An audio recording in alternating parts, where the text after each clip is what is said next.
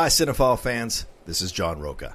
This week on the Cinephiles, Steve Morris and I kick off our patriotic month of July by tackling this massive 1972 musical about the signing of the Declaration of Independence titled 1776.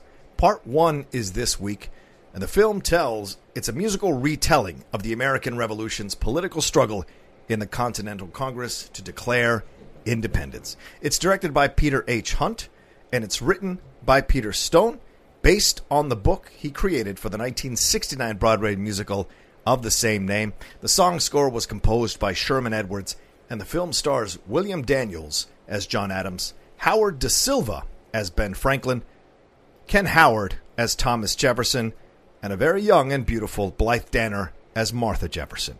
Throughout the movie, we see what the senators in the Continental Congress, or the representatives of the Continental Congress for their 13 colonies, had to overcome, confront, and make pacts with that maybe went against their morals and against their point of view in order to make this country happen and to sign the Declaration of Independence. Along the way, there's some great songs, there's some fun dance sequences, there's some lighthearted moments. But the film doesn't shy away from showing you some of the dark elements of how the country was created. And for that, I think it's a film that's still revered to this day. It has gone from videocassette to Laserdisc to DVD to Blu-ray to 4K Blu-ray. Certainly that means there's a public and an appetite for this movie. If you haven't seen 1776, do yourself a favor, watch it, then come back and listen to part 1 of the Cinephiles' take on 1776. I say vote yes, no. Vote yes, no. Vote for independence. So I open up a window. I say vote yes, downtown. Vote for independence. Will someone shut that man up? Never! Never!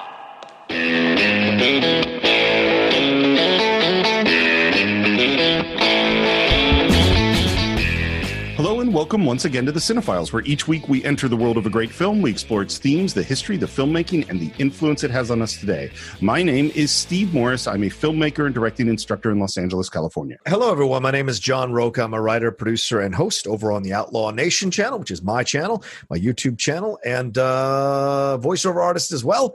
And excited to talk about this film today. As a massive lover of musicals and as a massive lover of history, this has been a musical that has been in my life since I was 20 years old or just a little bit before, and have revered for so many reasons and still do now.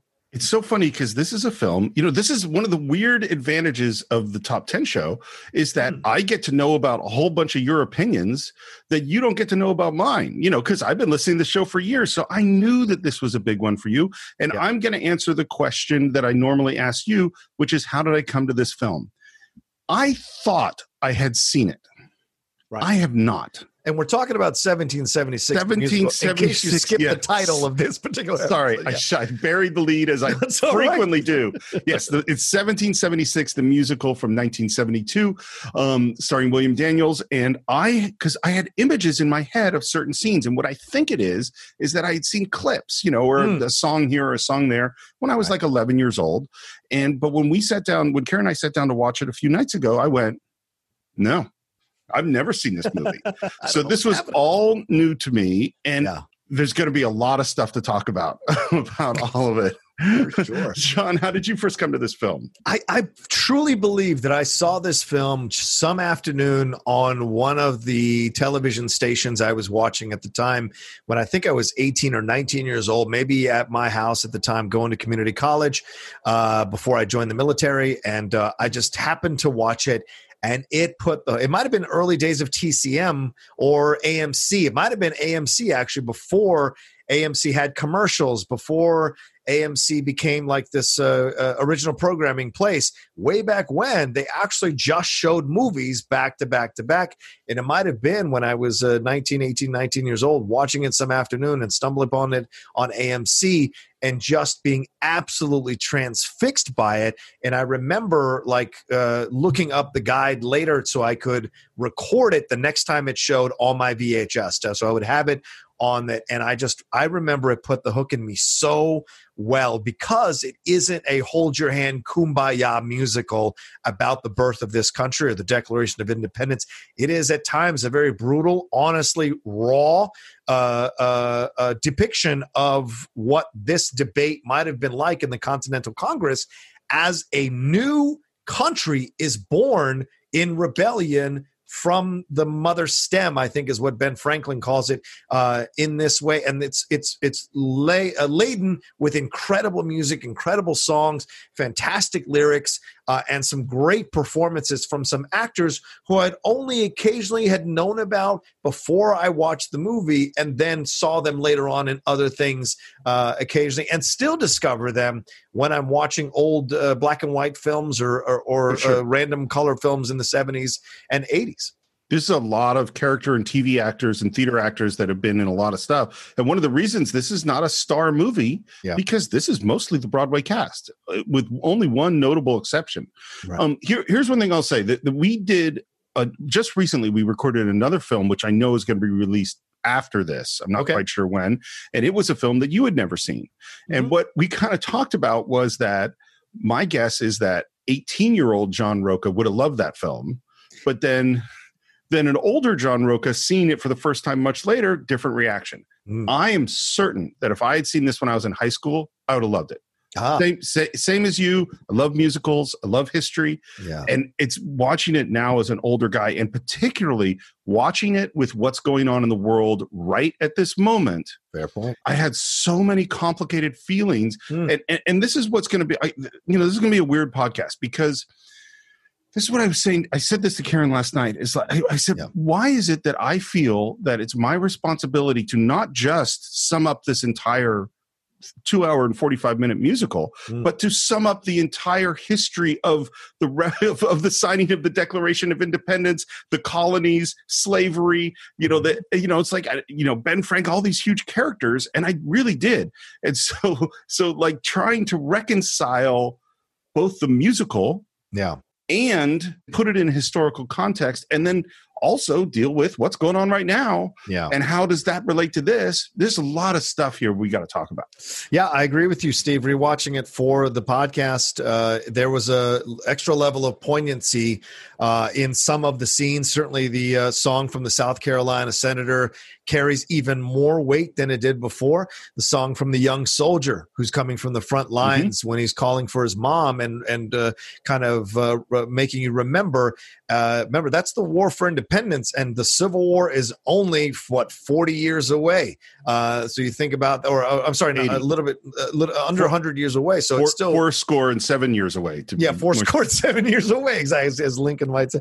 But yeah, it wasn't that far away. So you think about it. It's certainly, you could be born before the Declaration of Independence and have lived long enough to have witnessed the Civil War. That's how close that is in terms of time. And so this is, I agree with you. It had an extra level of depth and emotion for me as I was watching, and certainly thought. And I hear you. I mean, it can be complicated, but I appreciate the musical not shying away from discussing the difficult compromises that had to be made for the birth of this country. You say had to be, I say rather had to be, and that's the way I look at it. But certainly there are other people that argue, did it have to be this way? And so that's another point of view to look at this film as well.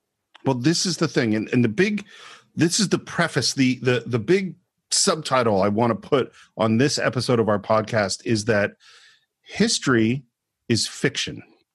Yes. Is that when we were taught something like the Great Compromise. I think that's one of that Ben Franklin is a great compromiser. That is what I was taught in school, and that was taught as a good thing. Yeah. And just as like if there's so much, first of all, of actual fiction that is what we really think of history. So when I think of Richard III, I think of Shakespeare. But that guy was nothing like what the actual Richard III is. Right. When I think of William Randolph Hearst, the first person I think of is Charles Foster Kane. So first of all, we have these fictional things that sum up history. And then just, the phrase history is written by the winners. It's like we choose to tell a story in a certain way. Yeah. And then at other times, people say, well, I want to tell that story in a different way, because the other big influence that affected me watching this is there is another Revolutionary War musical out there Yeah. that I think is among the greatest pieces of art of the 21st century, which is Hamilton. And Yep. so like that's in my head too. And that is a different fiction of history Yeah. that has a different narrative thrust. Yeah, I've never seen Hamilton. I don't like anything I've seen so far, so maybe my opinion will change when I see it on July 3rd on Disney Plus when it drops, because that's when they're showing releasing that movie that was supposed to come out next year. They're releasing it on July 3rd, so I'll watch it. I mean, I'm not the biggest fan of the beat poetry stuff approach to musicals. It really kind of irritates me, but maybe when I watch it in context of the entire production, I will absolutely enjoy it. I don't know. How much of the music have you listened to? Mike and Sarah played it to me ad nauseum for a while after they discovered it. Certainly, Josh and Amber have played a couple of songs for me, especially a couple of poignant songs that are about the son of Alexander Hamilton, what happens to him and the wife and all of that. So there have been songs that are played, and there's certainly emotion and strength behind that. But I don't know the general overall gist of this thing, and I think I need to see everything in context before I watch. I think Into the Woods is the only musical I've ever listened to ahead of time and loved before I actually watched the whole thing, for sure. It'll be interesting to hear what you think, because it is very much a musical, as much as it does honor to hip hop and that there are all these references that are beyond me. But it's also doing references to Camelot and to South Pacific and to Sondheim and to all these different musical stuff. It is full musical. Maybe we will talk about Hamilton. That would be an interesting thing. Could be a fun short. Yeah. Anyway, I will give a little bit of pre-production. Obviously, this is from a Broadway play. It premiered in 1969. Peter Hunt, who is the director of the film, also directed the play. This was his first big break. Wow. And the reason that this was his first big break is that no one wanted to direct it. The producers went around to all the guys, Fosse, Jerome Robbins, they went to everybody, and everyone went like, I don't want to do that. And so Peter Hunt had directed a few small musicals off Broadway and some experimental things. They said, you're going to do it. William Daniels, when he first read the script, hated it. He thought it was no good. And he also thought, which is one of the reasons people were rejecting it, is like, this is the middle of Vietnam. Like, this isn't really the time to be doing the patriotic thing. Right. But they did do it. It became a huge hit. It won 3 Tony Awards, including Best Musical. And one of the people that went to see it was a fairly old Jack Warner. Jack Warner, the head of Warner Brothers, who had been one of the most powerful men in Hollywood. He was now out of Warner Brothers. He no longer ran the studio. And he said, this is one of the best things I've ever seen. I want to make a movie out of it. And he bought the rights. And this, strangely enough, is the first movie Jack Warner ever produced. Wow, really? Because he was the head of the studio. Yeah. He didn't need to produce. No. Everyone else was producing. Wow. Well, I mean, maybe this is a man like near the end of his life. He sees another one of these like kind of really important musicals in his mind, really well done, good lyrics, good songs, and telling a message, a very honest message about how this country was born, and felt the old school Hollywood desire to put this massive musical on screen. And maybe that was the motivation here. And I should say this, Steve, Peter Hunt, who directed the film, passed away earlier this year on April 26th. Yeah, 81 years old in L.A. He had directed up until about 2003 a number of television shows and ton of TV. Yeah, a ton of TV, directed a ton of TV, but passed away earlier this year at 81 years old, and from Pasadena. So certainly a hometown boy in that way here in Los Angeles. So pretty great stuff. Well, what's so interesting with Jack Warner producing is that, we've talked a lot about the transition from the studio-dominated mainstream cinema that went up to the late 60s. And then, through Graduate and Bonnie and Clyde and Easy Rider and all those movies, we transitioned in the film of the 70s.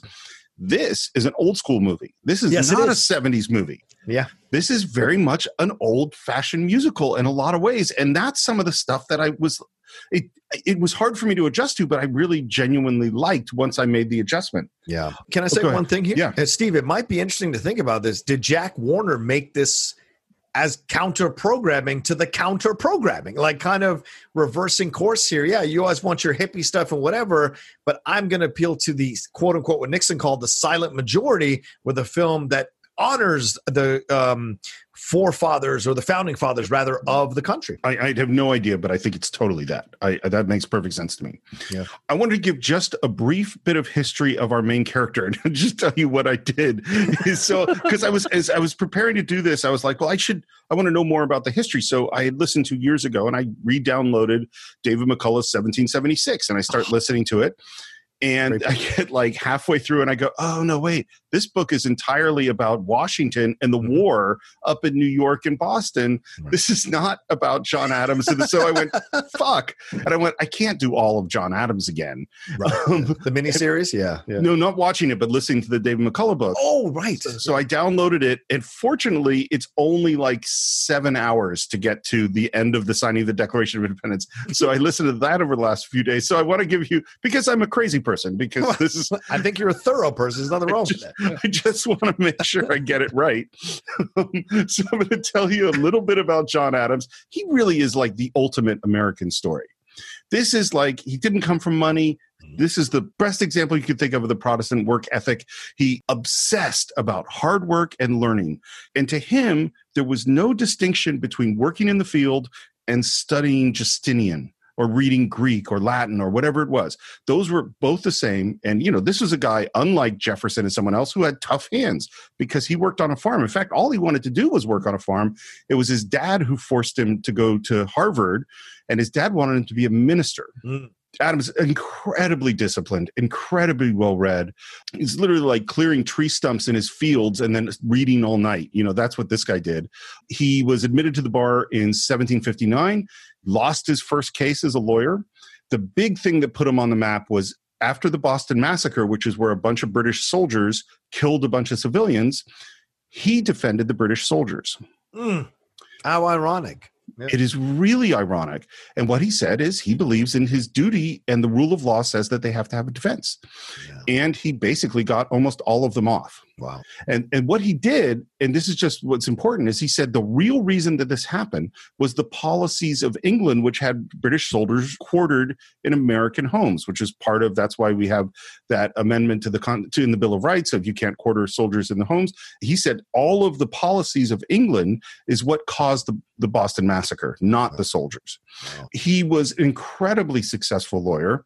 He was at the First Continental Congress in 1774, and that brings us to the Second Continental Congress in 1776, and it brings us to the beginning of the movie, where we begin, as all good musicals do, with an overture. Yes, we do.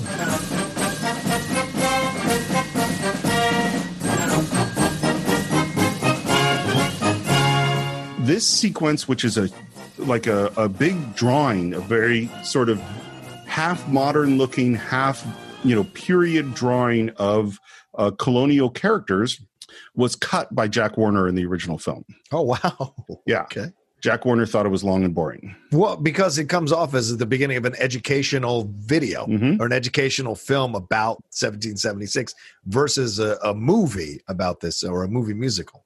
I should say, by the way, that the musical is written by Sherman Edwards and Peter Stone.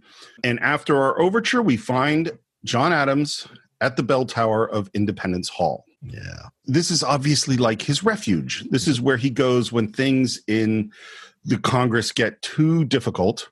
Yeah. And he gets called downstairs, and he runs downstairs. This is an amazing shot. Yes. It's basically, once he gets out of the bell tower, it's all one shot going down these stairs, and then goes into the actual Independence Hall where Congress is meeting. Yeah. And this is pre-Steadicam. The way this was done was they have a forklift in between the stairs, and the dolly is on the forklift. Right. And so they lower the forklift down as William Daniels, who plays John Adams, is coming down. And then when it gets to the bottom, they pull the dolly off of the forklift, take it into the Independence Hall, and then do this full 360 move once you're in the hall. It is a ridiculously difficult shot. And the one thing the director said, which I found interesting, is when the dolly came off the forklift, there's a bump. And so in order to cover the bump, they have William Daniels sort of flare his jacket behind him. And that movement makes you not notice that the bump happened. Right. Makes sense. That makes sense. The director says he thinks this is the first take. Oh, Jesus. Which I can't believe. Great job. Great job, guy. What he said is that because this is all the Broadway cast, they didn't have to have a lot of rehearsal. Everybody knew what they were doing. They had to restage it. Right. But everyone had their characters. Everyone had the choreography is very similar to what happened in the play. Yeah. And that it freaked out the camera crew because they're like, oh, the first take is really good. We have to be really on the ball and not mess up. And Adams goes into Congress. And we have a great quote, which is a quote from John Adams. I have come to the conclusion that one useless man is called a disgrace, that two are called a law firm, and that three or more become a Congress. This is one of those situations where I know the film more intimately than Steve does, so I'm going to jump in and throw some things in here, and that's certainly when William Duell is the gentleman who plays McNair, who is the guy who goes and gets Adams. It is right off the bat you're introduced to this relationship of the uselessness of Congress, because he goes up there and he's looking for John Adams, and Adams couldn't be less bothered by the situation. And he's saying to him, well, they're going to debate something really important, and that is, should the soldiers have the same uniforms, same color uniforms? Should they be? It's something so ridiculous. And Adams's reaction gives you the insight into this character. His absolute frustrating, angry speed of movement reaction to the situation shows you the distaste he has for Congress and for the people in Congress, so that when he bursts through that door, this is what generates that line. It's this idea of, I'm so sick of the fact that these fools sit here and debate instead of acting. And it's something you brought up earlier, Steve, with the background of this. This is a man who cuts tree stumps. This is a man about action. This is a man about completing tasks, completing goals. He is a blue-collar boy about finishing the job. And so to ask him to sit here and debate endlessly must drive him insane. And that opening scene gives you all you need to know about the kind of character John Adams is. I was going to read these two quotes a little later, but because of what you said, I'm going to say them right now, which is, I have two quotes from John Adams about Congress. The first is his description in a letter to Abigail, which are very, very famous, important letters of Congress when he first met them. And when he first met them, he was impressed. And this is what he said. He said, the art and addresses of ambassadors of a dozen belligerent powers of Europe, nay, a conclave of cardinals at the election of a pope, would not exceed the specimens we have seen. Here are Fortune's abilities, learning, eloquence, acuteness equal to any. Every question is discussed with moderation and acuteness, and a minuteness equal to Queen Elizabeth's Privy Council. First of all, John Adams is an amazing writer. And this is the time when people wrote letters, and they're really beautiful. So here's what he said a few months later. He said, the business of Congress has become tedious beyond expression. This assembly is like no other that ever existed. Every man in it is a great man, an orator, a critic, a statesman. Therefore, every man upon every question must show his oratory, his criticism, and his political abilities. The consequence of this is that business is drawn out to an unmeasurable length. I believe if it was moved and seconded that we come to a resolution that 3 and 2 make 5, we should be entertained with logic and rhetoric, law, history, and mathematics for 2 whole days, and then we should pass the resolution unanimously in the affirmative. Well, Steve, how many of us have worked with companies that have these meetings and you sit around listening to the endlessly needless points being made by people who need to hear themselves talk or need to hear themselves feel like they're actually making some kind of effect on this so they can have some sort of ownership about the ultimate decision, even though you could just get to the decision and move on to the next thing? Well, let's take it one step to its logical conclusion. How many times have you watched one of those hearings in Congress? Oh, my God. Where every single congressman or senator has to say their thing. That's the grandstand, yeah. I mean, it's just still going on. It doesn't matter if they're repeating the exact same points that the 30 other representatives just said or the other 30 senators just said. They've got to say it so they can feel like their constituents are having a voice heard in that Congress and they can get reelected. You're right. And while the Congress is dithering, this is what John Adams is upset about, and this is what he says. And still, this Congress refuses to grant any of my proposals on independence, even so much as the courtesy of open debate. Good God, what in hell are you waiting for? Sit down, John. Yeah. Thomas, for God's sake, listen to me. I love this song. It's really funny. Steve, you might as well know this from the beginning. I see myself as John Adams in this movie. I thoroughly, I'm obnoxious Shocking. and disliked It's at shocking. times. Yeah, exactly. I'm obnoxious and disliked. When other people propose things, they seem to go down better than when I propose them. Being called an agitator, certainly I've been called that before, and the desire to just get things done and move on to the next task. There's so much about John Adams that I enjoy in the movie. The character of John Adams in the movie, right? The person John Adams, I could never aspire to be.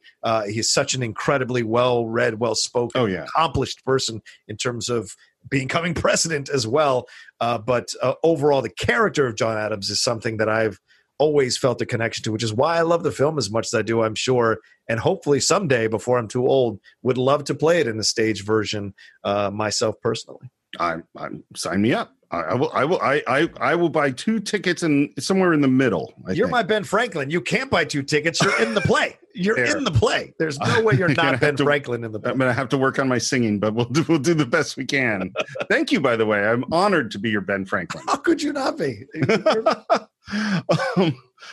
And what this song is, and of course I will play some of it, it is John desperately trying to get them to do something and them desperately trying to get him to shut the hell up. I say vote yes. Vote for independence. Get the window. Have mercy, John, please. It's hot as hell in Philadelphia. It is a really funny song, and it does throw you right into this, what I'm going to say is a very peculiar musical whose tone is sort of in different places. And right now, even though we're talking about a serious thing, we're talking about it in a very comedic way. Yeah.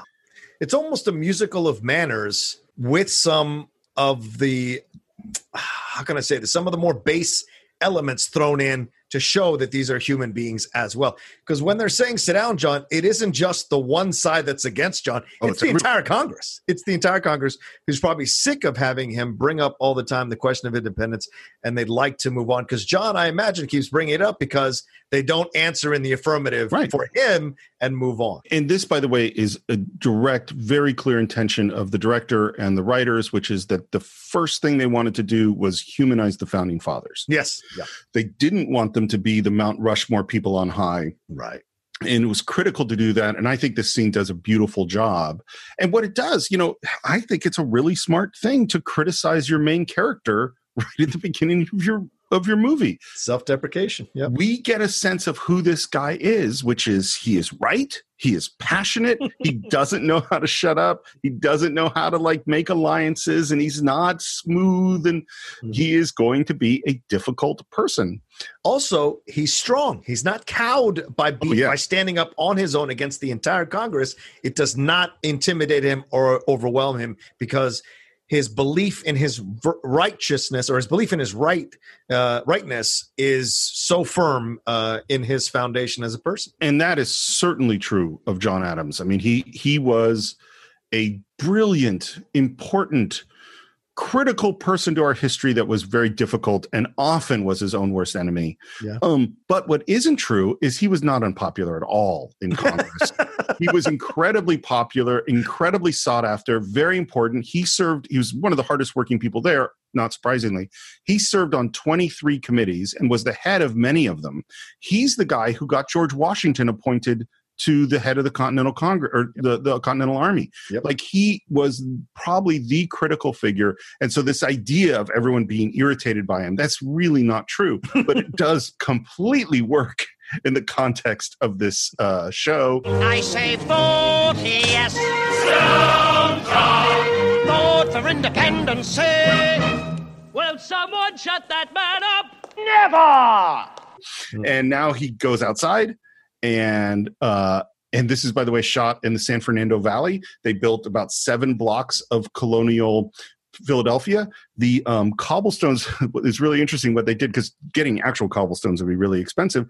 So this is actually just asphalt that they rolled. And then they had a press that had a cobblestone indentations, You know, it was like a print. Oh, wow. It's just like cookie cutters that they just laid down on the hot asphalt as they went around, and that's how they made the cobblestone. And then they painted it. Wow. It was also extremely cold when they shot this, so cold that William Daniels had steam coming out of his mouth.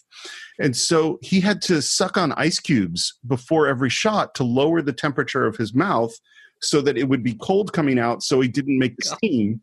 And if the take went on too long, his mouth would warm up, and then you'd see the steam coming out of his mouth. By the way, William Daniels is one of the most notable heads of SAG. And for those of you, or presidents of SAG, for those of you who are young ones and you're fans of Boy Meets World, William Daniels is the principal in Boy Meets World. But at this point, he is in full virility as an actor in his prime. Which he discusses his virility later on in the film. Yes, he does. And he expresses his upset with what's going on. Dear God.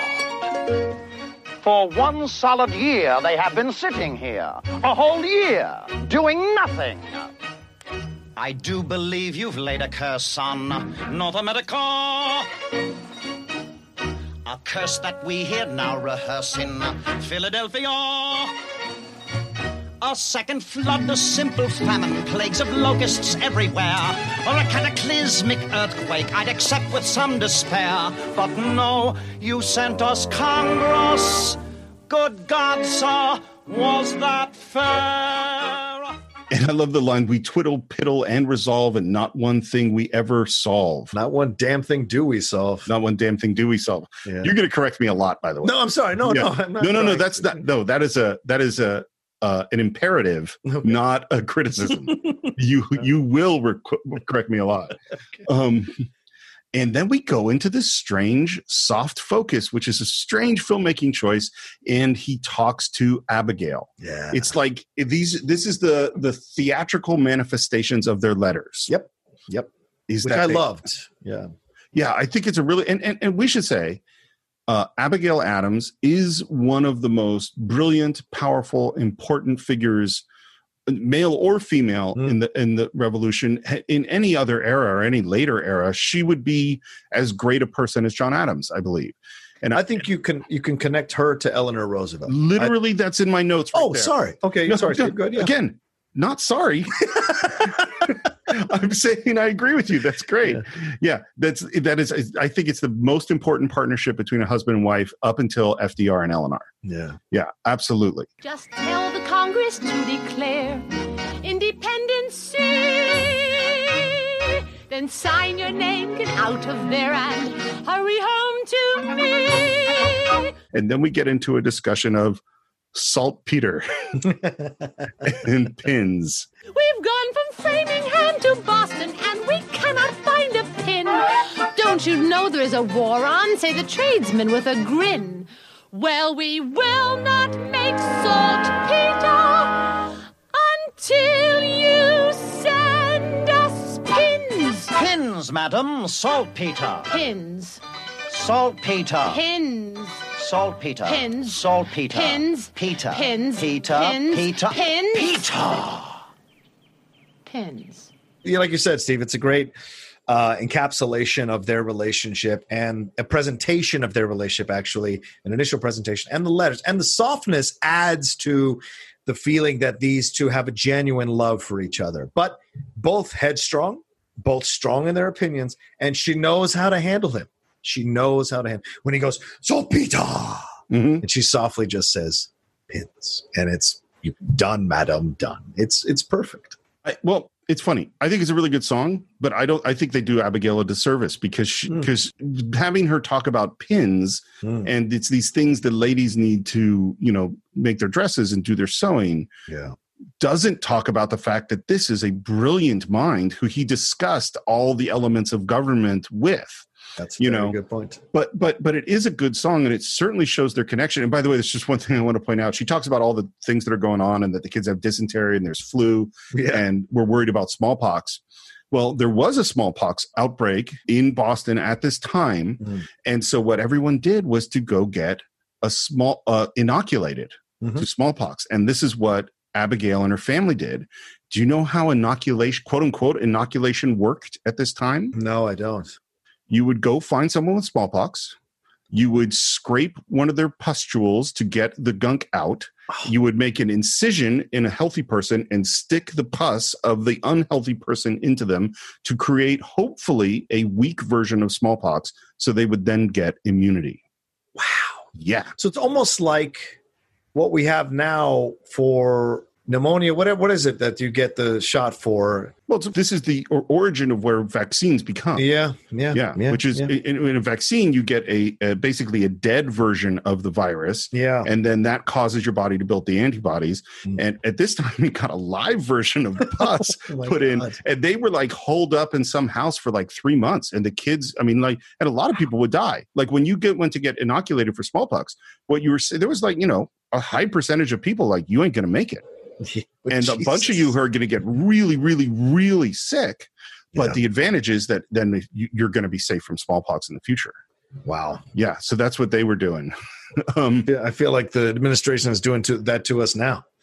Well, this is one of the things that is being discussed right now is, are you immune to the coronavirus if you've had it before? And we still don't entirely know the answer to that question. Yeah. And they're doing things where people that do have the antibodies, because they do the antibody, they're doing blood transfusions to see if that helps people. Yeah. Trying to figure this stuff out. Yeah. And we end with, I love, they just kind of go back, saltpeter John, pins Abigail. And they do this thing, which is that structurally what happens is that first we go into the soft focus, and he's in Philadelphia and she's in Boston. And then we're in a soft focus where they're kind of closer, and then they're together. Yeah. And we can see that spiritually they've joined each other. And now at the end, they slowly pull apart. Yeah. Until they are far, far away from each other again. Saltpeter John. Pins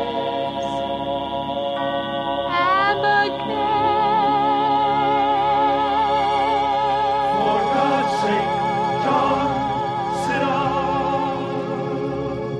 down. I think Rian Johnson and J.J. Abrams should have noted this film as influencing the relationship between Rey and Kylo Ren in their communication with each other, because that's essentially the same technique that they use.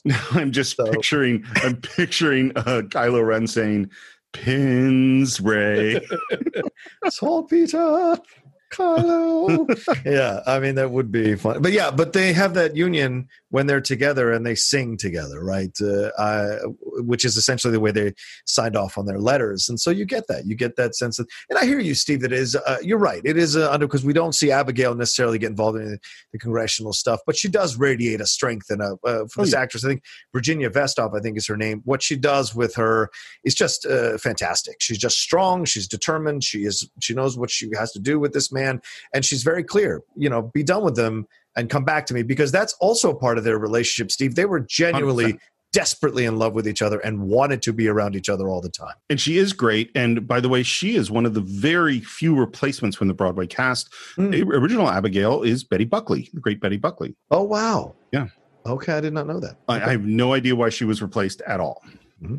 And now we're going to go meet someone who was almost replaced, which is Howard Da Silva as Benjamin Franklin, who is so good in this movie. Yeah, I measure all Ben Franklins by Howard Da Silva ever since I saw this movie. He is fantastic. Apparently, he was horrible to deal with in the Broadway play.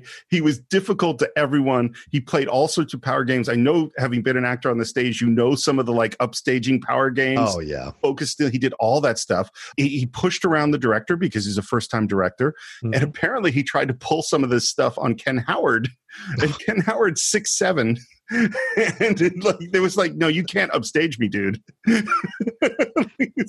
you see the size? And Ken Howard, being a former athlete, former basketball player, I'm sure had some words for Mr. Da Silva. And so the director had just decided, I'm not casting him in the movie. He's out. Wow. Yeah, because he was such a pain in the ass. So the director was like, nope, you're not coming on. He went and did all sorts of auditions with all sorts of people, wasn't finding anyone. Howard Da Silva called him up, took him out to lunch, begged for the part, and basically said, I'll be good. And the director couldn't find anyone. He cast Da Silva. Silva was good on the whole shoot. He was great. He was on his best behavior the whole time.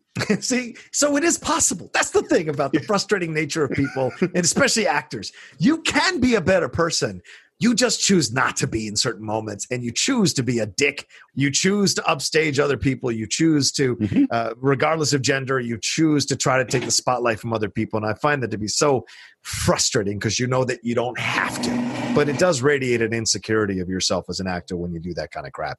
And Howard Da Silva is shocking because Howard Da Silva was all through black and white movies, a very sought-after character actor. Yeah, we should say that there's some construction going on near John's place, and we're going to do our best to talk around it, but occasionally you might hear some little weird grating sounds. Yes, I apologize. They're doing earthquake retrofitting around my apartment so that we don't all fall into the sea. But they're going to make some noises, and I never know what they're going to do day to day. But we scheduled our recording for this day, so hopefully it won't be too loud.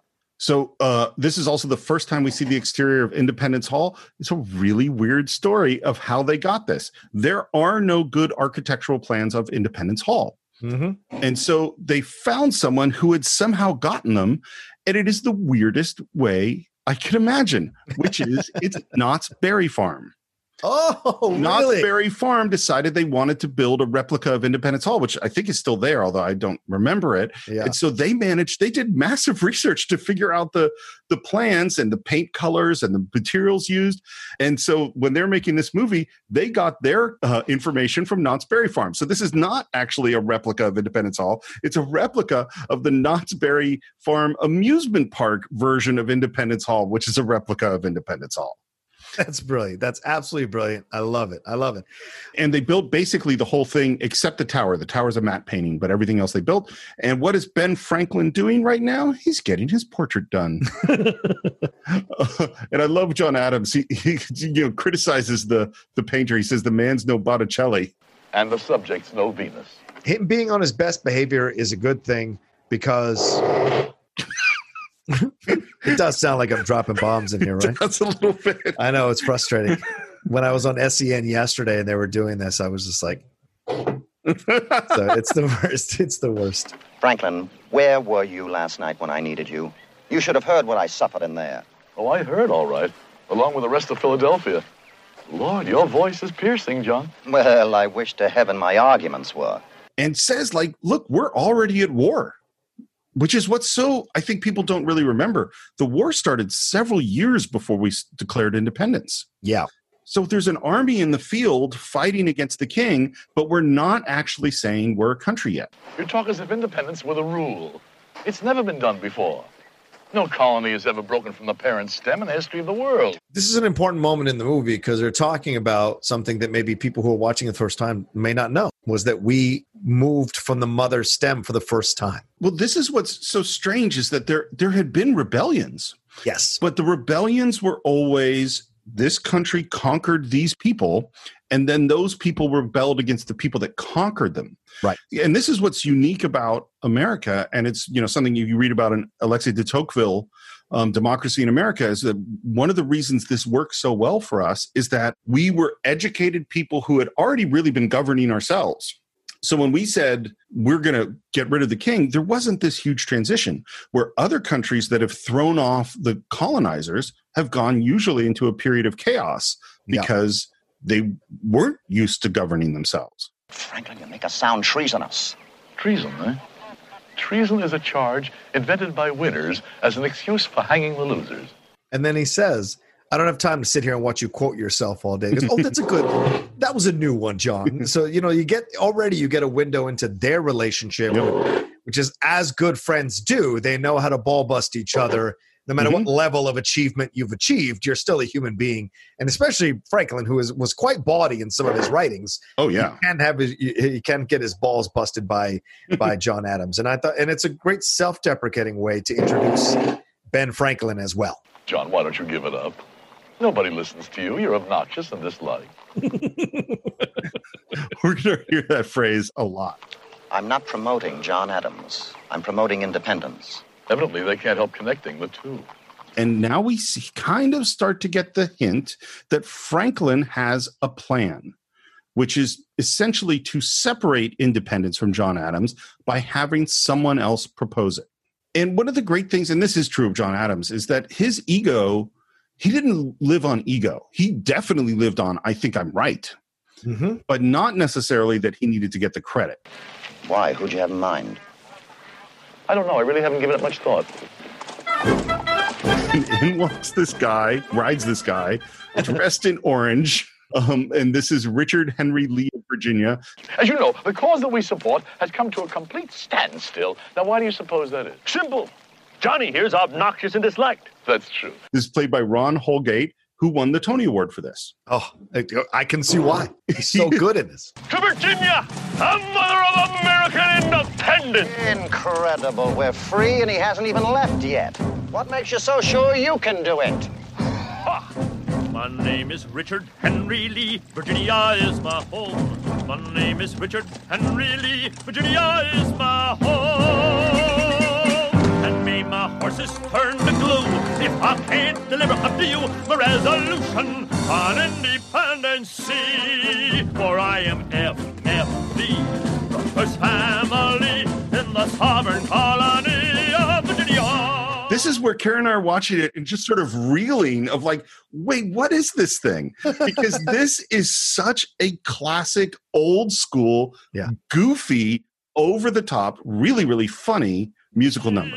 The sea is here a lee, there a lee, and everywhere a lee, a lee. Social lee, political lee, financial lee, natural lee, internal lee, external lee, fraternal lee, eternal lee, the FFV. The first family in the sovereign colony of Virginia. Yeah, exactly. They make him think like all good producers, Steve, and you know this. They make him think like it's his idea, so that he will have even more desire to go there and present the case to Virginia. And that's another reason why I love this movie too. Having grown up in Virginia my whole life, this character Richard Henry Lee is such a a part of Virginia and such a great character to enjoy in the movie. And if he doesn't come back and propose independence, this whole movie isn't happening, and maybe independence isn't happening according to the constructs of the movie. So I love it. It's a great number too. And what the song is just talking about how great the Lees of Virginia are. Yes. Spoken modestly, God help us. Oh, he will, John, he will. They say that God in heaven is everybody's God. Amen. I'll admit that God in heaven is everybody's God. But I tell you, John, with pride, God leans a little on the side of the Lees of old Virginia. And listing a bunch of the Lees, by the way, his cousin is General Lighthorse Henry Lee, and that is Robert E. Lee's father.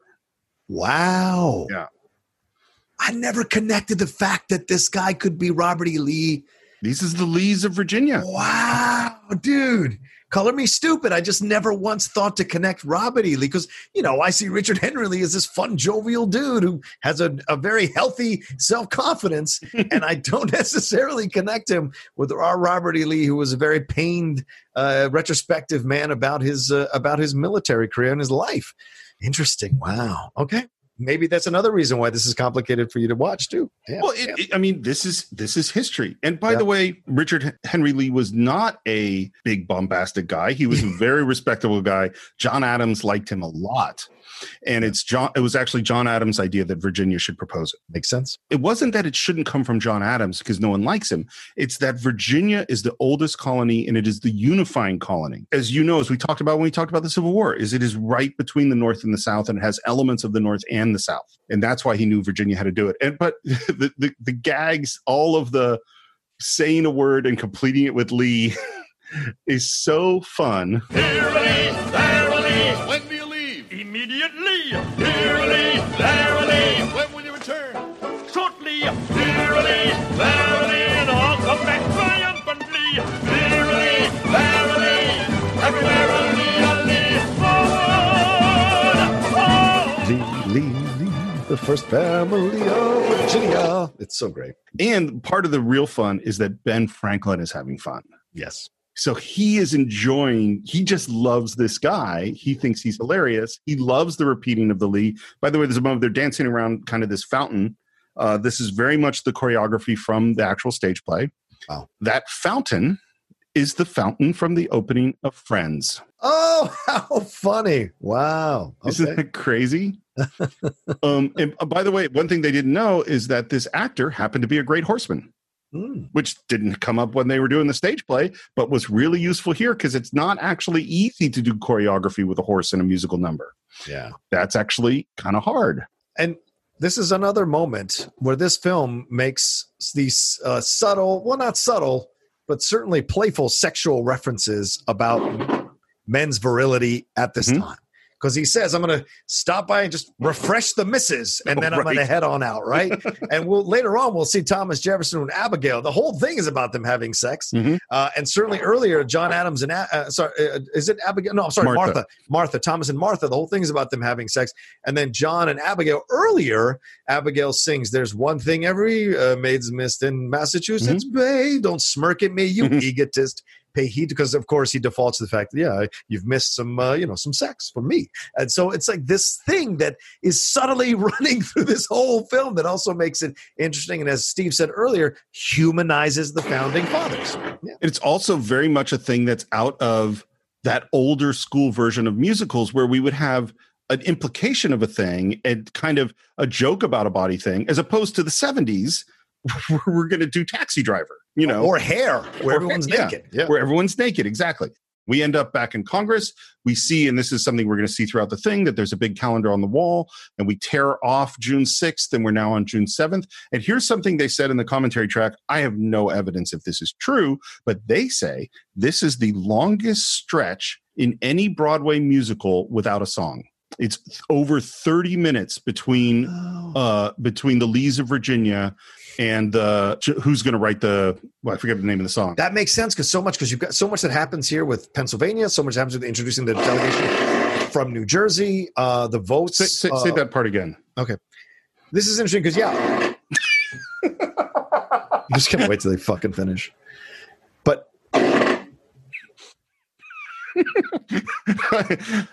this is like the worst audition ever, right? You're just like sitting there waiting for the producer to pay attention to you before you start. You've been doing a really good job. I might actually include this in the show. It's really fun. You should make this available for the patrons only at the $50 and above. Hopefully you get to hear my frustration. Yeah, it is a long time because it's like you got to cover what happens with Pennsylvania. John Dickinson really comes to the forefront during this 30 minutes. Also, we get the delegation of New Jersey and their Reverend John Witherspoon, I think. And that's, of course, the actor who ends up becoming the governor in Benson. Really? That is the same actor in Benson. That's who he is. I kept going like, this guy's so familiar. Yep. And then we get more with John Hancock as well, and more about this idea of, and then Thomas Jefferson finally speaks in these 30 minutes as well. And if you've been watching the musical, he is calmly sitting by the window with his leg up, just writing. His legs up, just writing. He's not participating in the debates at all. So when Thomas Jefferson speaks, it's almost like Silent Bob in Jay and Silent Bob. Totally. Everyone turns and stares at him, and they know because it's a great character introduction. The first time he speaks, everyone is attentive and quiet. Why? Because Thomas Jefferson is this revered character in history. What a great way to introduce him. So yeah, a lot happens in these 30 minutes. So it makes sense that it's kind of notable that you don't have a song in here. By the way, I just want to point out that once again, we have a first on the Cinephiles. This is the first comparison between Thomas Jefferson and Silent Bob. This has never happened before in the history of the world. You heard it here first. Yeah. It's going to go down in the annals. That is absolutely on point. I've got a weird mind, man. Excuse me. Yes? I'm Dr. Lyman Hall, the new delegate from Georgia. And we have some more people coming in. We have Stephen Hopkins, who is a delegate from Rhode Island, who is the old, drunk, crotchety guy. McNair, fetch 2 rum. Oh, I fear it's a little early in the day. Nonsense. It's a medicinal fact that rum gets a man's heart started in the morning. Adams actually loved Stephen Hopkins, one of his favorite people. He was a big drinker of rum, but he never drank during the day. And apparently, at the end of the day, the rum would start pouring and everyone would hang out to listen to his stories because he was just the warmest, funniest, most interesting guy in the Congress. I'll tell you one thing about Lyman Hall. The actor Jonathan Moore is also an Amadeus. two actors in this movie end up in Amadeus as part of the court. Oh. Samuel, I think Patrick Hines, who plays Samuel Chase, he plays Kapellmeister Bono. Of course. And the other one, that Dr. Lyman Hall, Jonathan Moore, he plays kind of the only person in the court that actually likes Amadeus and tries to help him by giving him to propose the German opera. So both of those gentlemen are in Amadeus. Ah, interesting. And of course, the big question that is going to get asked over and over is, where does Georgia stand on independence? With South Carolina, of course. Nettie, good morning.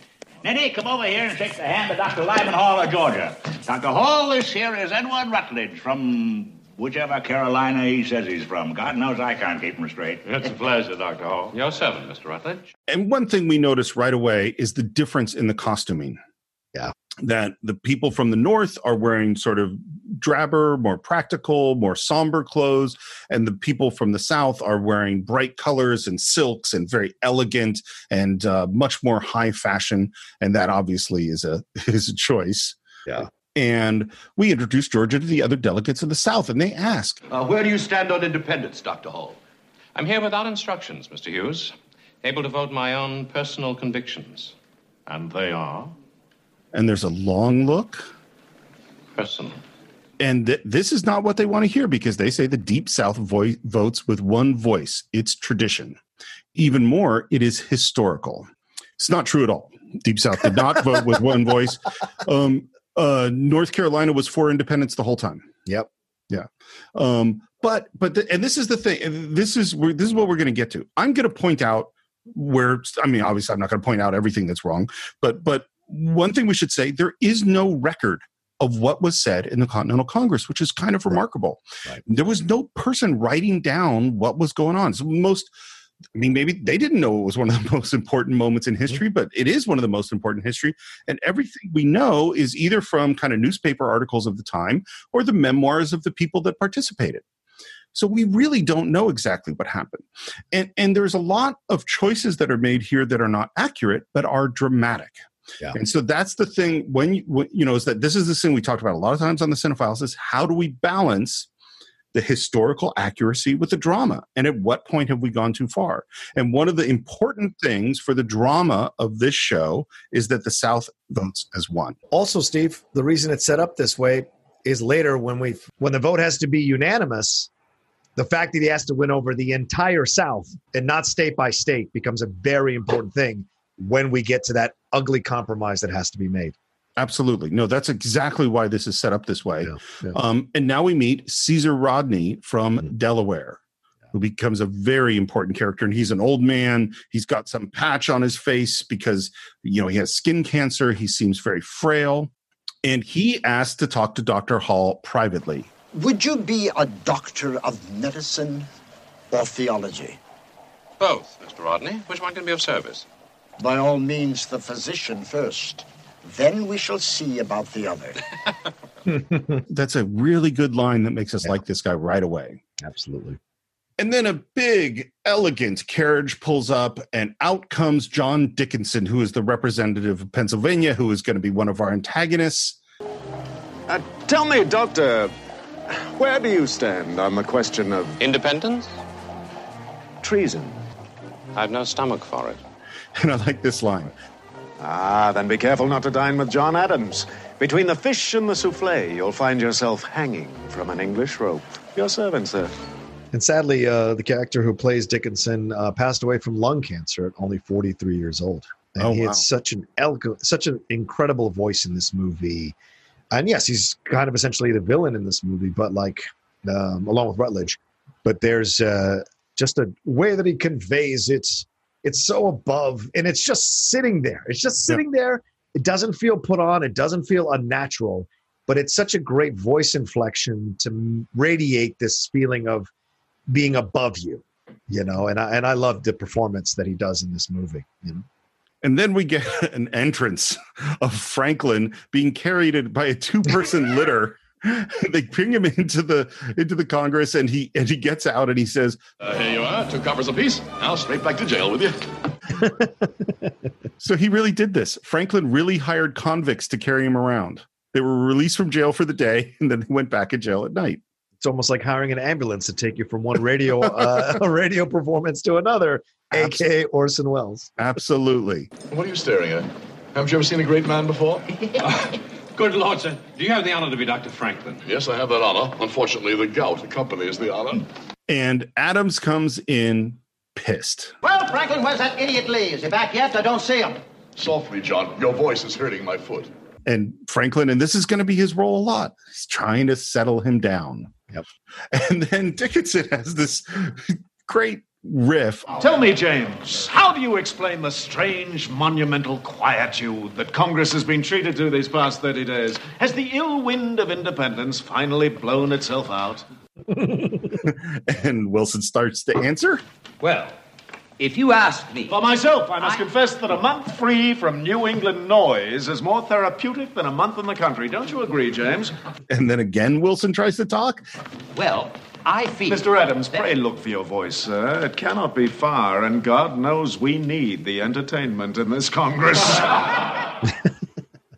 Here's an interesting thing about Dickinson and Adams. They actually did disagree, although their disagreements were not what actually is in this movie. Swinging canes at each other? Yeah. They did carry canes. By the way, Adams was well known for pounding the cane as he spoke to punctuate things that he would say. Wow.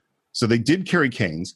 Here's the thing that sucks is he admired Dickinson. Dickinson was a very profound person, but he also got irritated with him. And in all these letters, he's writing regularly back to Abigail. He writes one letter where he just ripped Dickinson to pieces, as you do in private to your spouse.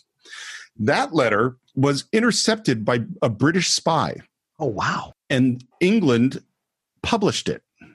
Wow. To try to foment dissent. Exactly. Yeah. And it was a huge scandal.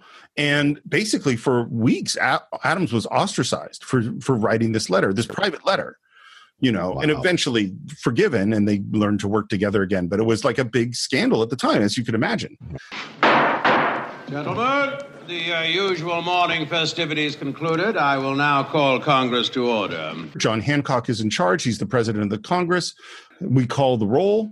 And one thing we ask is, where is New Jersey? Somewhere between New York and Pennsylvania. We also hear at this moment that Franklin's son resides, that he's actually the governor of New Jersey. By the way, this is an important thing to note too, Steve. This was legitimate. Like Ben Franklin and his son had a terrible relationship. His son was a loyalist to the British Crown. I don't know if they ever made amends before he passed. Because I think he was, when the revolution happened, they arrested him and put him in jail. His son was put in jail. They asked Thomas Jefferson for the weather report. And he literally just sticks his hand out or whatever and gives the weather report. We mentioned it before, but Thomas Jefferson is played by Ken Howard. Mm-hmm. Did you watch The White Shadow? Hell yeah. Loved Ken Howard. Loved The White Shadow. I loved it too. I thought it was a great show. Yeah. And it is definitely falls into a category of a show whose heart was in the right place and also has this pattern of this is the white savior coming to help the minorities, the troubled minorities. Well, I mean, in the 70s, I don't think there's anything wrong with that because that was actually happening. And white people had gone down to march and civil rights protests to put highlight. And like I said on another podcast, I don't know if it was ours or another podcast, like if white people don't get involved in your cause, who are the majority race in this country, your cause is not going to eventually cause change. And it's like, that's what happens. That's what has to happen in any society when the majority race understands what the minority race is enduring or suffering, then change starts to happen, right? Civil rights didn't start to really change until the mom and pops in the Midwest or in the other states saw Wallace turning the hoses on black people who were protesting peacefully for their civil rights. And so when you see this kind of white savior thing back in the 70s, I don't have an issue with it because it's still connected to the 60s approach to things. It's about bettering a situation. When it's still happening in 2020 or in the 2000s in movies, that's when I start to have a problem with it. Well, this is the thing, and this is something we talked about way back when we did In the Heat of the Night, because in the year of In the Heat of the Night is also Guess Who's Coming to Dinner. Yes. And Guess Who's Coming to Dinner is very much the conservative Midwest sort of view of progressive race issues in America at that time. And the character Sidney Poitier plays in that movie is, and this was what he was criticized for frequently, was known as the exceptional black man. Yeah. Is that he was perfect. Yeah. And so you present these nice, liberal white people with the perfect black man, and they deal with their own racism. And it is a very palatable, a very acceptable, broad kind of story, as opposed to In the Heat of the Night, where we're really dealing with some complexity and difficulty. Mm-hmm. And that people will criticize Guess Who's Coming to Dinner for being, this is a white people version of this kind of story, right? Not being really real. And just as I think there's a criticism of The White Shadow, but both of those things have their heart in the right place. Yeah. And this is the thing. And yet then we also go, as time moves on, we go, well, we wouldn't tell that story that way anymore. And that is what this movie 1776 is. And it's also things that we can say about our founding fathers, which we can say they had their hearts in the right places.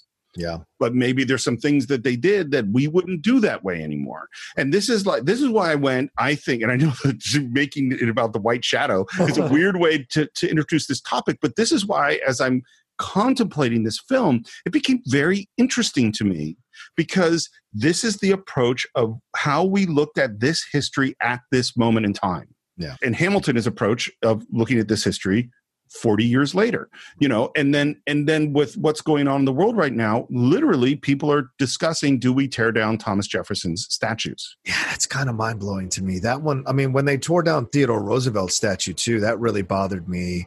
He's such an environmentalist. It's shocking that they would want to tear down his stuff. He invited Frederick Douglass to the White House, if I remember correctly. Booker T. Washington to the White House, and endured an incredible amount of criticism for that, but did it, And so you can't just, okay, kill it. You got to have logic in when you're approaching these situations. So the Teddy Roosevelt one is very interesting because he cared a lot about Native Americans. Yes. He lived in the West. He was with them. He cared about their culture. There were no African Americans working in the federal civil service before Teddy Roosevelt. He opened it up to African Americans, and he brought them into the civil service. He brought, as we said, Booker T. Washington to the White House. And when Wilson became president, who was a horrible racist, he kicked them all out. But the statue is a statue with Teddy Roosevelt. This is the one that was at the Natural History Museum, I think, in New York. And the statue is Teddy Roosevelt on a horse and an African-American man on one side and a Native American man on the other side in very subservient positions. And it is very much the narrative of that statue is the great white father just helping the people. And so what, that's fair. And this is the thing. This is why I said at the very beginning, history is fiction. Yeah. You know what I mean? Is that statue is telling a particular story. Unfortunately, what people are taking from it is, because they don't know history, is they go, Teddy Roosevelt was obviously a racist. The opposite is true for his time. I mean, my guess is if we asked Teddy Roosevelt today about his feelings about race, he would sound like a racist to us today. But at the time, because that's, if you said, Teddy Roosevelt, do you want a black man to marry your daughter? He would say, of course not. Yeah. He might even use language that we wouldn't like. But at the time, he was moving things forward. Yeah. But what does the statue say? Well, and this is the thing. What is the narrative being told by the Thomas Jefferson is a complicated figure. And we're going to get into his complicatedness as we move forward in the film. Yep. So that is all started with The White Shadow.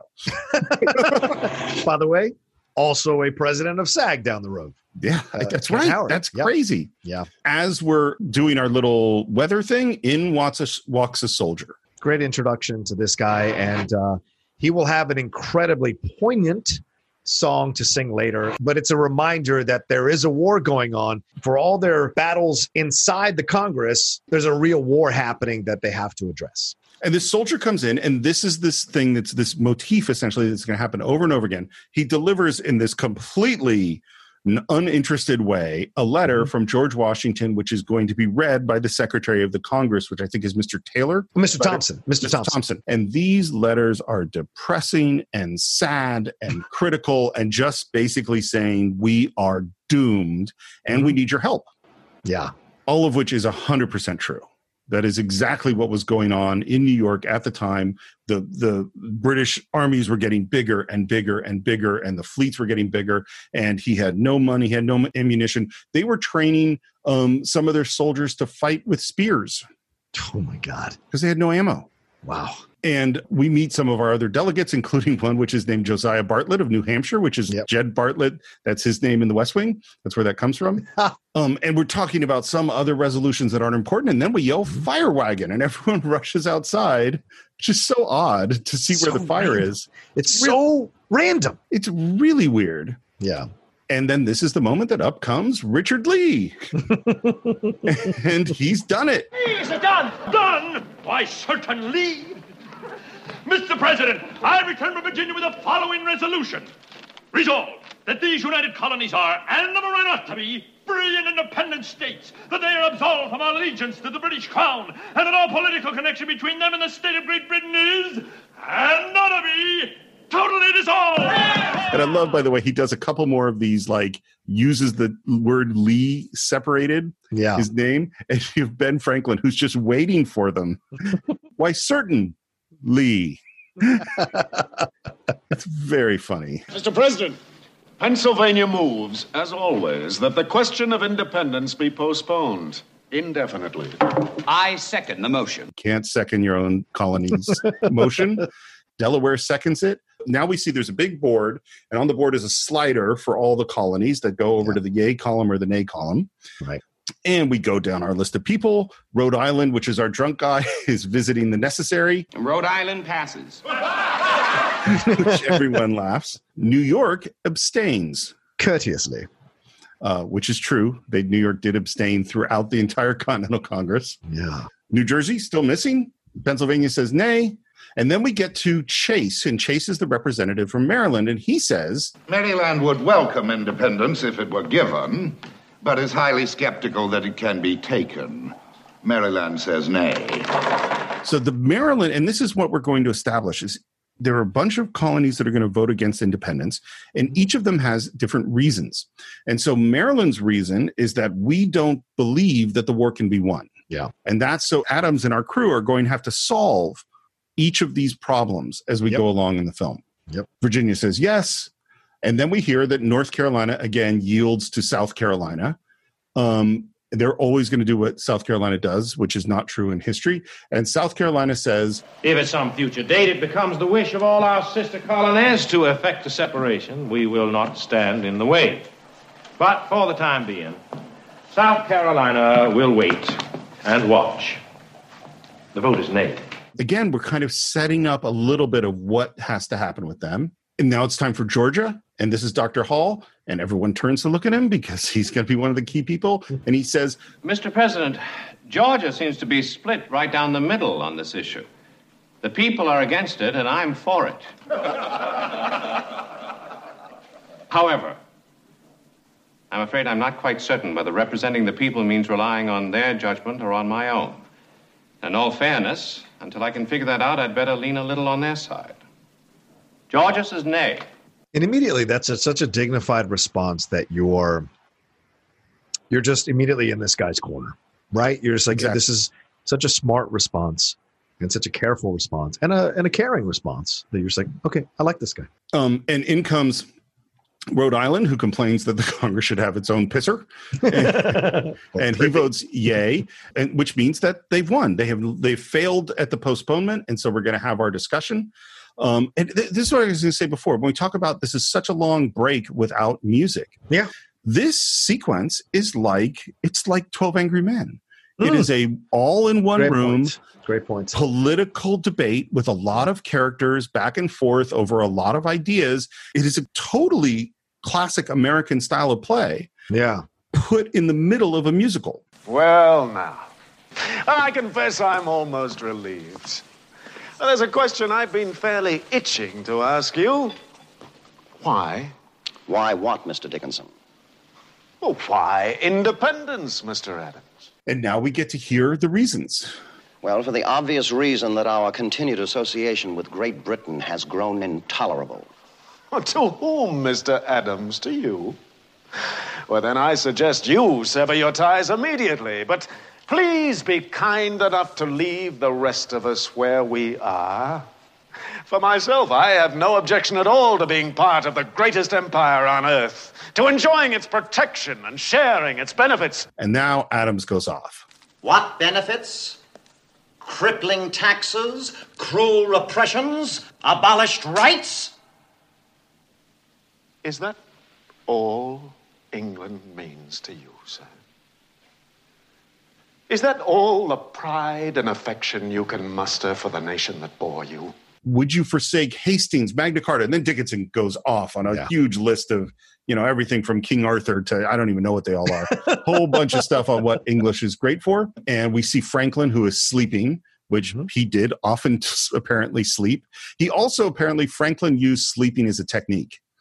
So sometimes he was asleep, genuinely. Sometimes he pretended to be asleep so that he could wake up at an opportune moment and throw something in. No. Franklin's obviously one of the most interesting men in American history. Yes. Some men are patriots, like General Washington. And some are anarchists, like Mr. Paine. Some even are internationalists, like Dr. Franklin. But you, sir, you are merely an agitator. Oh, he attacks him in the context of the film, obviously. The one thing he takes most pride in, but maybe the one thing that he could mess with his insecurity about, is this idea of these are all great men. And he's in essence saying, you're nothing but an agitator. You're a protester. You're not even a senator in my mind. You're a protester. And if we connect it to today, you're a guy walking around with a Black Lives Matter shirt. This is a senator. You're just a protester, an agitator. You don't even belong here. And maybe that's a way to show, like, Adams has this blue collar, like you said, blue collar background, doesn't come from much money, cutting down trees, reading at night. He's a self-educated man in a lot of ways and has found himself in this Congress. Here's someone from money like Dickinson. Here's someone from old money, from an aristocracy, an American aristocracy, so to speak. And he immediately tries to cut him down at where that thing about him that he can be most insulted by, which is his intelligence, his demeanor, his status. It's a hard shot. It's a couple of hard shots that he takes. So there's a strong class structure within this movie. Yes. And Adams is definitely on one side of it, that he is not one of these elegant, wealthy, moneyed people. If you have grievances, and I'm sure you have, our present system must provide a gentler means of redressing them, short of revolution, violence, rebellion, treason. And isn't this what we're hearing from people who are mad at the Black Lives Matter protests? Why don't you do it like they do it? And we talked about it with the Bruce Lee review that we did recently, Steve, on my channel about Be Water. Why don't you protest like the Asians protest? Why can't you be quiet and respectful and demure? This idea of saying, well, there's another avenue that you can take. And the whole time the intention is to delay, to put you off, to make you jump even through more hoops, because you aren't protesting in the way that I can handle your protest. I feel that but those avenues that were set up are systematically against the idea of being able to change, being able to protest, and are purposely clogged with red tape. So by the time you get to anywhere, it's too late for anything. And so his proposal of it is from such a place of, dismissiveness about it and true hatred of it, it seems like. Well, this is the crux of this is what revolution is about. And this is why this story of this moment is so important, is that the idea of good government is that we create a system in which you can address your problems. Yeah. Whether that's through the courts or through the legal system, is that there is a person you can apply to. And the idea is that stuff is fair. And of course, we all know it's never going to be perfectly fair, but there is a level when it becomes too unfair, when the system becomes unsurmountably unfair, that you must work outside of the system. But what moment we do that is very hard to determine. And what they're saying at this moment, this is why the phrase taxation without representation, it's like, well, if I can't talk to you about what's happening to me, that system is unfair. And then in our country right now, you go like, well, if the vote was fair, well, then they should be able to address these grievances. Yep. If the vote is not fair, then they can't. It's essentially a question of representation. And the hard thing is from the people within the system, they look at the people that are breaking the rules of the system and they go, no, we have a system. It works. Yeah. It's always worked for me.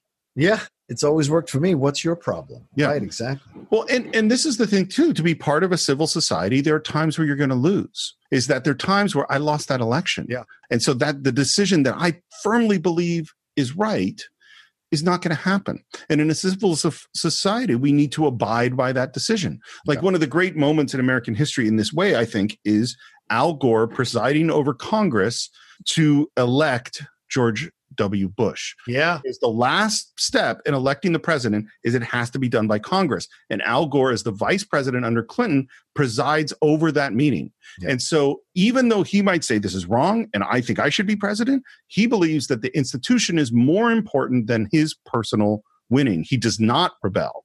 Yeah. And at this moment, John Adams is saying the system's not fair. Right. It's never going to be fair. Our only reasonable choice is to rebel. Are these the acts of Englishmen? Not Englishmen, Dickinson. American. No, sir. Englishman. Please, Mr. Dickinson, must you start banging? How is a man to sleep? I love Dickinson's response here. Forgive me, Dr. Franklin, but must you start speaking? How is a man to stay awake? And there's a good laugh. And we get into, does Franklin like being called an Englishman? Now, what's so terrible about being called an Englishman? The English don't seem to mind. Nor would I, were I given the full rights of an Englishman. But to call me one without those rights is like calling an ox a bull. He's thankful for the honor, but he'd much rather have restored what's rightfully his. That is a great line. It is a great line, and it echoes into how many struggles in our country's history or other countries' histories of people who are being called citizens or even Americans, but don't get the full rights that other Americans get, don't get the same benefits that other Americans get. And there was, within the civil rights movement, I remember there were people who were said, don't call me an American. I'm not an American because I don't receive the benefits that Americans receive. You know, I don't have the basic benefits that Americans receive. And so this is a comment that works on a number of levels, you know. And by the way, Dickinson has a great comeback, which is, when did you first notice they were missing? Yes, exactly. Referring to the ox versus the bull. Yeah, and Ben cedes the point, as any good ball buster would. Yeah, literally in this case, literal ball buster. And we continue this discussion about whether or not we want to split off from this country, whether or not we have the right to rebel. And Franklin says something really interesting. Never was such a valuable possession so stupidly and so recklessly managed than this entire continent by the British Crown. Our industry discouraged, our resources pillaged. Worst of all, our very character stifled. We've spawned a new race here, Mr. Dickinson. Rougher, simpler, more violent, more enterprising, less refined. We're a new nationality. We require a new nation. Adams comes after Dickinson and says, what do you know of the people? You don't speak for the people. You represent only yourself. Use the people to preserve your own property. Once again, and this is what's interesting, Steve, we started this conversation about the movie with Jack Warner, this idea that this could be an old school musical. It's Vietnam. Maybe this was made for the silent majority. But within this film, there are subversive shots at the establishment of America by someone like John Adams, who in essence could be a Vietnam protester protesting in Vietnam War out there, saying to someone who is in the Congress and seems to be highfalutin and condescending, what do you, when he says the people, right? What do you know about the people? When's the last time you were the people? When you show up in that flowery carriage to come to Congress, what do you know about the people? And we see this all the time now in our political rhetoric, don't we, Steve? The people think, the people are not going to be fooled. The people believe, and every congressman, every senator thinks they speak for the American people, which is absolutely ridiculous and ludicrous. My opinion is a more powerful statement to me than the people believe, which is a naked, disgusting, a completely untrue pandering that frustrates me when I hear, and I don't care what side of the political spectrum. And I mean, this again could be right out of today because it's an argument between the rights of the people and the rights of property. Right. And Dickinson's response is, what's wrong with property? Mr. Adams, you have an annoying talent for making such delightful words as property sound quite distasteful. Perhaps you've forgotten that many of us first came to these shores in order to secure rights to property. And the fact that some of us have flourished, that's not a bad thing. That's a good thing. That's what we're here for. Because of what you said, Steve, here earlier. Also, the other reason people came to this country was to break away from a tyrannical king who was trying to control what they could do and keep them down in the lower class, keep them poor, keep them as working class to help the rich stay rich. And that's what Adams is fighting back on. So, yeah, it echoes into our time even now, and certainly echoed at that time for what was going on in the protests at that time in America as well. Well, and this is, and again, we're going to get into Dickinson's strategy because his strategy is to make this Adams movement of independence, not the countries. It's all about, he wants to bond it to John Adams. This proposal is entirely his doing. Oh, it may bear Virginia's name, but it reeks of Adams, Adams, and more Adams. Look at him, ready to lead this continent down the fiery path of total destruction. Oh, good God, why can't you acknowledge what already exists? And John Adams, and I think completely rightfully so, kind of wigs out on in this moment because it's like, no, we're already at war. It has been more than a year since Concord and Lexington.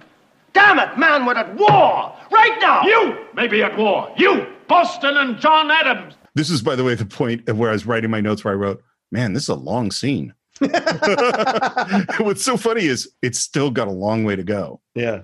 And now Rutledge from South Carolina has, well, who's going to govern? The people, of course. Which people, sir? The people of South Carolina? Or the people of Massachusetts? Why don't you admit it, Nettie? You're against independence now, and you always will be. You refuse to understand us. We desire independence. Yes. For South Carolina, that is our country. Which is, of course, the states' rights issue being thrown right into this. 100%. Remember when Robert E. Lee says, I can't turn against my country? Meaning Virginia. He meant Virginia, As such, we don't wish you to belong to anyone. Not to England, not to you. We intend to have one nation, Rutledge.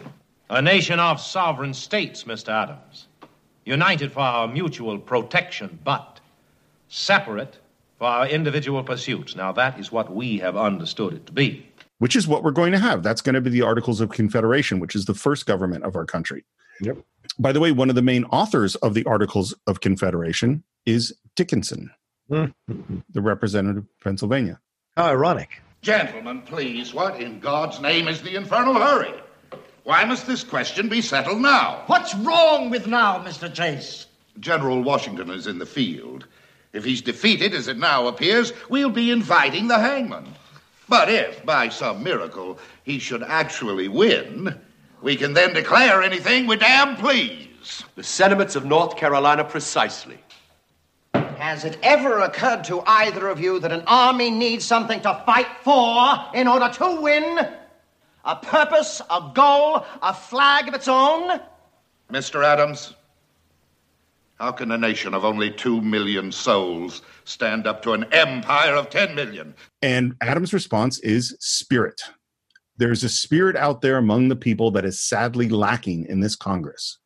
I think that's a ridiculous statement. I think there might be a spirit, but the question of how the hell are we going to fight Great Britain is a perfectly reasonable question that should be asked.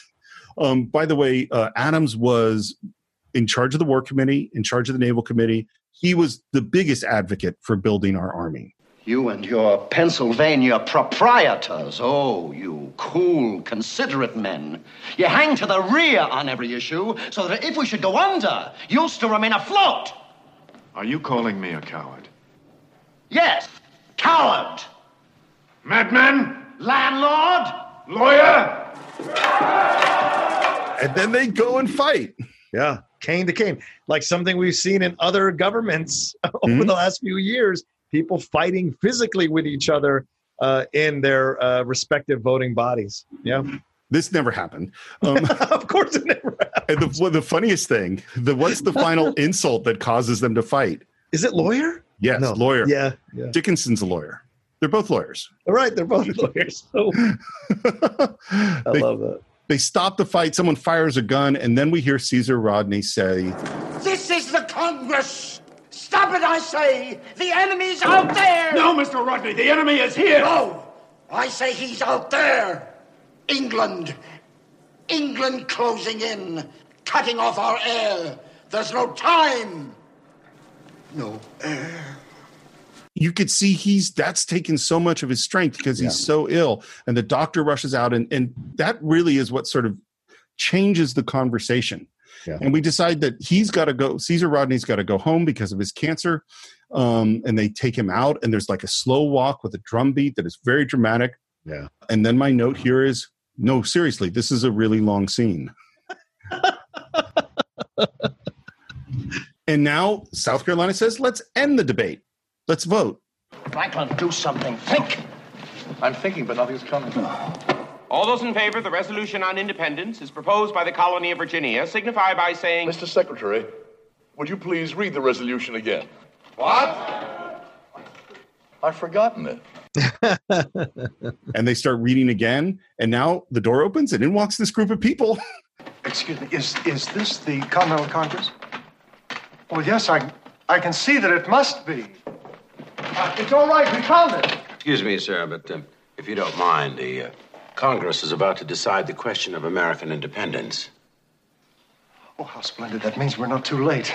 And they're like, "Oh, we're the delegates from New Jersey." Quickly, man, where do you stand on independence? Well, haven't I made that clear? No. Well, I suppose I hadn't, but that's the reason for the change. See, we've been instructed to vote for independence. And then all of a sudden, Adams is all about it. Yeah. And then Pennsylvania moves that the vote on independence must be unanimous. And this is the moment in the movie where, like, if you're a kid and you're watching this, you're like, oh, the bad guy. But then when you get older, you're like, yeah, this makes all the sense in the world. Maybe the only thing I agree with Dickinson on in this movie is this idea that what he says in a couple of minutes, this idea that every state should be able to decide for itself if it wants to be independent. And absolutely, it should be unanimous, because if you're going to rip someone away from their mother country, they should have a say in it. Well, and Adams is outraged. Yes. And the deciding vote essentially is John Hancock, who's the president of the Congress, right, but also a representative from Massachusetts. Good God, John, what are you doing? You've sunk us! Now hear me out. Don't you see that any colony who opposes independence will be forced to fight on the side of England? What the hell that we'll be setting brother against brother. That our new nation will carry as its emblem the mark of Cain. I can see no other way. Either we all walk together, or together we must stay where we are. 100% agree. Absolutely right.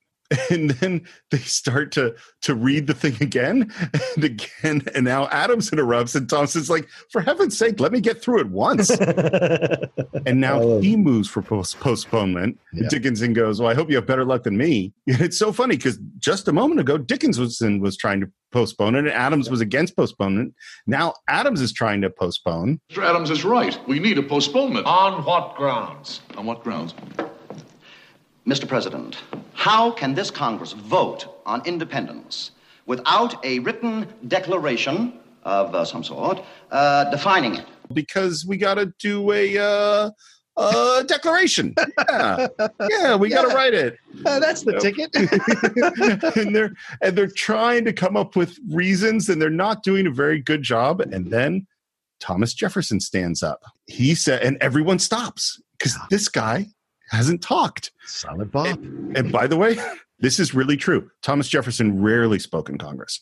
He was extremely quiet. And he would, and it's so interesting that he became such an important statesman because he didn't want to assert himself. He didn't like conflict, but he was a very important voice in the Congress when he did speak. And he says, to place before mankind the common sense of the subject in terms so plain and firm as to command their assent. And there's a long pause. And then Thomas Jefferson looks over at John Adams and winks. Apparently, he did the wink in the Broadway play. Oh. And this whole thing is Ken Howard's big break, by the way. Right. And when they're doing it in rehearsals, a bunch of people's like we're on a Broadway stage. No one is going to see this wink. He got a huge laugh every night. Wow. And it's amazing. I'm sure you've seen this in play where some really small thing, you just laser focus on it for some reason. If you've got their attention, people will notice the smallest of gestures. Yes. Mr. Jefferson, are you seriously suggesting that we publish a paper declaring to all the world that an illegal rebellion is in reality a legal one? Oh, Mr. Dickinson, I'm surprised at you. You should know that rebellion is always legal in the first person, such as our rebellion. It is only in the third person, their rebellion, that it is illegal. Great. And again, it's a tie. New York abstains. Courteously. and now Hancock's starting to get pissed off. Like, what's going on with New York? and the representative of New York, who's, by the way, his name Morris, he says, which is a fine name, no relation. My family was not in this country at that time. Okay. But he says the legislature didn't give us any instructions, which is true. They sent delegates to the Continental Congress with no instructions. And so we can't really do anything. And Hancock says, never, that's impossible. And Morris says, Mr. President, have you ever been present at a meeting of the New York legislature? They speak very fast and very loud, and nobody listens to anybody else, with the result that nothing ever gets done. I shot at New York, and I shot at New York in the 70s there. Well, we even had New Jersey jokes. Mm-hmm. Like New Jersey jokes have been going on apparently all of history. Since the dawn of the country. It's one where some of the most amazing people in America came from, New Jersey, including my wife. And John Bon Jovi. And John Bon Jovi. And the boss. And the boss. And Jon Stewart. I mean, like, and Frank Sinatra. It's endless. Sinatra, that's right. Yeah. But enough about New Jersey. This is going to be like the longest podcast ever. What's going to be so funny, this is a movie that nobody's seen. Like, my prediction is almost none of our fans have seen. It's going to come on 2 parts. It's going to be like 6 hours long. How dare you? And now we decide, like, okay, we're going to write this so-called Declaration of Independence, or sometimes they say independency. Yeah. And so we got to make a committee, including, of course, Adams and Franklin, and there's Sherman, and there's, I forget the other guy's name. And then we say, oh, well, let's have Lee be on it. And he goes, no, I'm heading home. I can't do it. And then I got to refresh the missus. And they got to refresh the missus again. Therefore, I must decline a respectful Lee. And then they nominate Thomas Jefferson. Adams nominates Thomas Jefferson, and it goes real fast. And Jefferson goes, no, I'm going home to see my wife. I haven't seen her in 6 months. And it's like, move to adjourn. Wait. I second. Mr. Hancock, I haven't seen her for 6 months. Moved and seconded. Any objections? If I have objections, I have lots of objections. Congress, stand again. Oh, John, I need to see my wife. And now we're outside, and for some reason, Adams is up on this balcony, and he says, all right, gentlemen, let's get on with it. Which of us will write our Declaration of Independence? And now, finally, we have a song again. By the way, this break was so long that the musicians in the orchestra pit were allowed to get up and leave. Wow. Which apparently had never happened, according to these people, in a musical before. Rare. That's rare. Because it's 30 minutes. So they went out to the bar and had a beer, and then they would come back in to do this song. And now we have the song "But Mr. Adams," which again, it's like this song kind of reminded me of a "Kiss Me Kate" song. You know what I mean? Like just old-fashioned, cute musical. Yep. And it is structured with each one of them trying to pawn off who's going to write the declaration, symbolized by a quill pen that they just keep handing around to each other. and we have the refrain of, you're obnoxious and disliked. You're obnoxious and disliked. You know that's true. Yes, I do. Mr. Adams, I say you should write it. To your legal mind and brilliance we defer. Is that so? Well, if I'm the one to do it, they'll run their quill pens through it. I'm obnoxious and disliked. You know that's so. Yes, I know. Yes, I do. and then it's just classic old musical theater stuff where each one of them has their reason, and then their reason becomes the rhyme that gets rhymed and then repeated. Mr. Adams, but Mr. Adams, the things I write are only light extemporanea. I won't put politics on paper, it's a mania. so I refuse to use the pen in Pennsylvania. Pennsylvania, Pennsylvania. Refuse to use the pen. And that's what we're going to repeat. So that's Franklin's. And then Sherman says he's not a good writer. I cannot write with any style or proper etiquette. I don't know a participle from a predicate. I am just a simple cobbler from Connecticut. From Connecticut. Connecticut. Yeah. And then Mr. Livingston. Yeah. And he says, I've been presented with a new son by the noble stork, so I'm going home to celebrate and pop the cork with all the Livingstons together back in old New York. New York. New York. Livingston's going to pop a cork. And it's very cute, the little dance numbers. By the way, the choreographer is Ona White.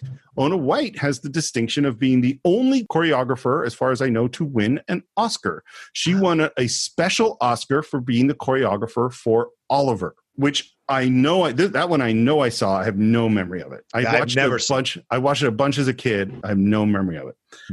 And now we get to, of course, who we've been waiting to get to, which is Mr. Jefferson. And there's a lot of funny things in this. And first of all, it starts because we turn to Mr. Jefferson and Ken Howard sings this weird note that just goes, it's so odd sounding. Mr. Adams, leave me alone. It's so. And then they go quiet. And then they go, boom, boom, boom. Yeah, they underplay it, which is great. Yeah. And we solemnly declare that we will preserve our liberties, being with one mind resolved to die free men rather than to live slaves. Thomas Jefferson on the necessity of taking up arms, 1775, magnificent. And they're standing next to each other, and Ken Howard is a giant. Yes, he is. 6'6" 3/4. Yeah. William Daniels is 5'7". John Adams was also 5'7". Oh, wow. That's good. And Jefferson was 6'2". I had to look it up. Okay. But he's towering over Adams, and he says, now then, sir, will you be a patriot or a lover? A lover. No. But I burn, Mr. A. So do I, Mr. J. And they're all shocked. Like, John, who'd have thought it? And then Adams gets his soul. And he's like, Mr. Jefferson, dear Mr. Jefferson. I'm only 41. I still have my virility. And I can romp through Cupid's Grove with great agility. It does a little minuet, so to speak. But life is more than sexual combustibility. Combustibility. And he goes, quiet! Now you'll write it, Mr. J. Who will make me, Mr. A? I. You? Yes. And they're on the same step. And Jefferson says, how? And then, begrudgingly or even like hesitantly, he says, by physical force if necessary. And then he appeals to him in the moment to his sensibilities and his honor. And he says, it's your duty, damn it. Your duty. Mr. Adams. Damn you, Mr. Adams. You're obnoxious and disliked, that cannot be denied. Once again you stand between me and my lovely bride. Oh, Mr. Adams, you are driving me to homicide. Jefferson, of course, they join in again. And what's interesting, so in all my research on the history, this, in fact, is exactly how the Declaration of Independence was written. This song? This song. What? It really did. Yeah. Now, so was he like had to be forced to do it? Is that what you mean? No, not at all. No, he wanted to do it. Right? He wanted to do it. And he did want to go home, not because he was horny, but because his wife was ill. Ah, yeah. So Martha Jefferson had just had a miscarriage, and she was quite ill. And he did want to go home, but no, he wanted to write. And Adams wanted him to write it from the beginning. Yeah. Yeah. So not historically accurate, but a very, very fun song. And I think as Thomas Jefferson goes off to write one of the greatest documents in American history, I think it's time for us to end what is probably one of the great Cinephiles episodes in American history. Our deep, complicated, and somewhat meandering exploration of the musical 1776. Yeah. Of course, we love to hear what you think of this film. My guess is this might be a new film for a lot of you, and it's always interesting to hear how you react to this film. And this one in particular, I had a strange reaction to it from watching it at this moment in time. I'd be very curious to hear what your reaction is, how this relates to your feelings about our founding fathers, and maybe those feelings are changing as we speak. We'd love to hear your thoughts. Visit us on Facebook at the Cinephiles. You can subscribe to the show on iTunes. You can subscribe to it on Spotify, on YouTube, on Stitcher, on Google Play. We really need those reviews on iTunes. We haven't had one in a while. It's been a long time, and the longer it goes between reviews, the harder our podcast gets to find. Leave your comments on YouTube. If you want to buy or stream 1776, you can do so through our website, cinephiles.net. We get a few pennies off of every time someone does that. If you want to support the show, you can do it on patreon.com/thecinephiles. And if you want to follow me, you can do it at SR Morris on Twitter, on SR Morris1 on Instagram. Cinephiles, you can follow at Cine_Files on Twitter, the Cinephiles podcast on Instagram. John, if someone wanted to follow you, how would they do that? You can always find me at The Rocha Says on Twitter and on Instagram, and you can subscribe to the my YouTube channel as well, youtube.com/John Rocha Says. We see a bunch of content there for you to enjoy from the world of entertainment, sports, and professional wrestling. And coming soon, a possibly new politics podcast that I've been kicking around with a possible co-host as well. And if it does happen, I'm certain to have Steve Morris on as much as he can. All right. So, I always want to come and talk about that stuff. So I think that is it for this week. We will see you next time to find out if the colonies actually rebel from Great Britain as we conclude our exploration of 1776 on the Cinephiles.